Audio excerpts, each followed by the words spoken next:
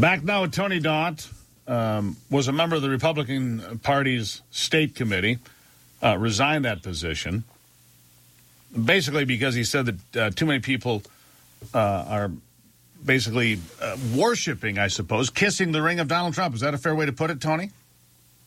Mm-hmm. I think that's a pretty fair paraphrase of how I put it, yeah. Yeah, all right. So let me ask you this, because people listening are going to want to know this, and I need to ask you, were you a Trump supporter in 16 or 20, or were you a never Trump kind of guy?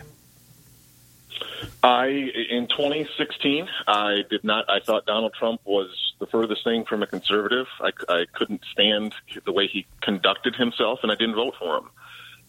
In 2020, as the election progressed and the radical nature of the Democrats, the fact that Joe Biden was obviously not up to the task, this CRT, DEI, 1619 project, the transgender ideology stuff that they're trying to jam down the throats of our kids at schools, I ultimately held my nose and voted for Donald Trump in 2020 and essentially immediately regretted it within 48 hours when he started making the false claims that he had won and that it was stolen. And then, of course, when we got to January 6th and the riots that occurred from the fomenting of a mob that Donald Trump participated in. Yeah, I don't believe that, Tony. I'm going to call nonsense. I know too many people that were there. I've seen too many people that walked in.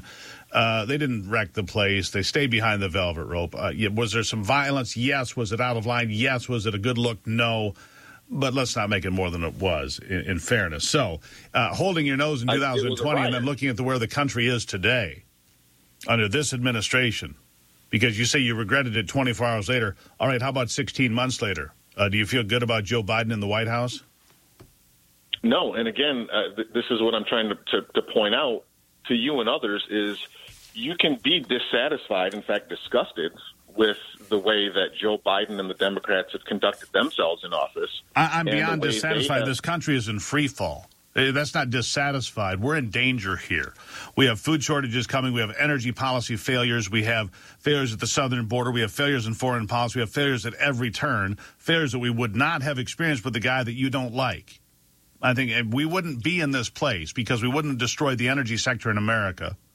We wouldn't be arguing about Line 5. We wouldn't have a border crisis that's soon going to have 18,000 people a day coming across the border. We wouldn't have those things, whether you like Donald Trump or not, and whether you hated him or not. And people did, and I get why, because of the way he conducted himself, which is something you said. A lot of people feel that way, but we wouldn't be there today if he were in the White House. Do you not believe that? And if I may make 2 points. One, I agree, and I would really like the Republican Party writ large to be able to focus on pointing those failures out to the American people, and specifically the people here in Michigan, from Joe Biden and Gretchen Whitmer and others, and how it is creating a bleak future for this state and for this country, their policies and the way they behave. And the second point is Donald Trump very easily could have won that election in 2020, despite his many failures, if he had had an ounce or two of discipline and had been able to conduct himself in a way that didn't turn so many people off. And if you have people like me who truly did not like him, were not supportive of him in 16, ultimately looked at the results of the policies and that there were enough good people in office with him that we said, okay, we've seen the results. I can hold my nose and vote for him because the Democrats are truly radical, and I don't like the direction they are truly radical and dangerous. Let me ask you this. I've only got a little bit of time left, so I got to ask you something else, Tony, because this will really explain to me where you are. When the Republicans win in November, which they will, and they will win in large part, whether you care to acknowledge it or not, is because of Donald Trump. Because Trump-backed candidates do exceptionally well and raise a tremendous amount of money, and his record of endorsing candidates, for the most part, has been very successful. And so when the Republicans take back the House, for example, Kevin McCarthy is most likely to be Speaker of the House. What do you think of that? I think Kevin McCarthy is one of those individuals that I'm pointing to in the letter and in my frustration and in many ways disgust with how Republican leaders have conducted themselves. Donald Trump is not focused on 2022. He's focused on relitigating 2020, and that will only damage the Republican ability, especially in states like Michigan here, to win in 2022 when it should be a fantastic year. Candidates like Matthew DePerno, Christina Caramo, and the ridiculous things that they believe and say and spout are going to turn off enough independent voters that they will not be successful. And I think that there will be successes across the country, and they probably will retake the House, the United States House. I think they will. The Republicans here in Michigan will retain majorities in the Senate and the House if they get good candidates. Oh, I think we'll pick up a couple of seats in Congress as well. So I guess we'll have to wait and see. I do. Yeah. I believe in Michigan we're going to pick up the 7th and the 8th, the new 7th and the new 8th, I should say. I believe that's, Alyssa Slotkin and Dan Kildee may have piles of money, but they're in trouble now, and for good reason. At any rate, all right, Tony, I appreciate you coming. Absolutely. I think that I can't believe that you haven't seen any videos of the ballots being stuffed into drop boxes. But I think you might have closed your mind to those ideas. You might want to go ahead and look that up. It'll be worth your time. Trust me on that, Tony. And I appreciate you being here. Thank you. You bet. Thanks, Steve. There you have it. Tony Daunt, everybody. And yeah, it's all coming.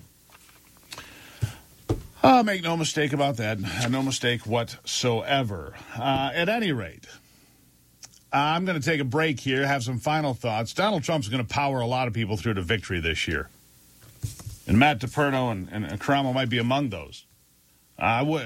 Trust me. Donald Trump and his money and his message, he doesn't have a perfect score, but it's very strong. Regardless what you think about the man, his endorsement brings victory more often than anything else. Quick break now. Final thoughts after this.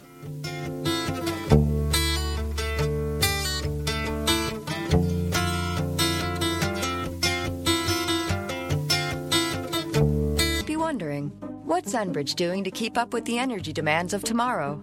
As a bridge to the energy future, we're helping drive the change toward lower carbon and renewable energy sources. That's why we're modernizing our infrastructure to be more efficient and reliable, and why we're investing in energy sources like wind and solar. We are Enbridge, a leading North American energy infrastructure company, and we believe when our energy meets yours, the future is full of promise. Enbridge, life takes energy. The Michigan Chamber of Commerce. We represent the bakers, auto repair shops, manufacturers, small business owners. Our job is to help businesses succeed by giving them a voice against restrictive regulations and overreaching government. Our commitment is to create and promote good public policy that will restore a strong, healthy economy. Our focus is being your champion for free enterprise. We are the Michigan Chamber, and we stand ready to fight for Michigan. To learn more about the Michigan Chamber and how to become a member, visit michamber.com.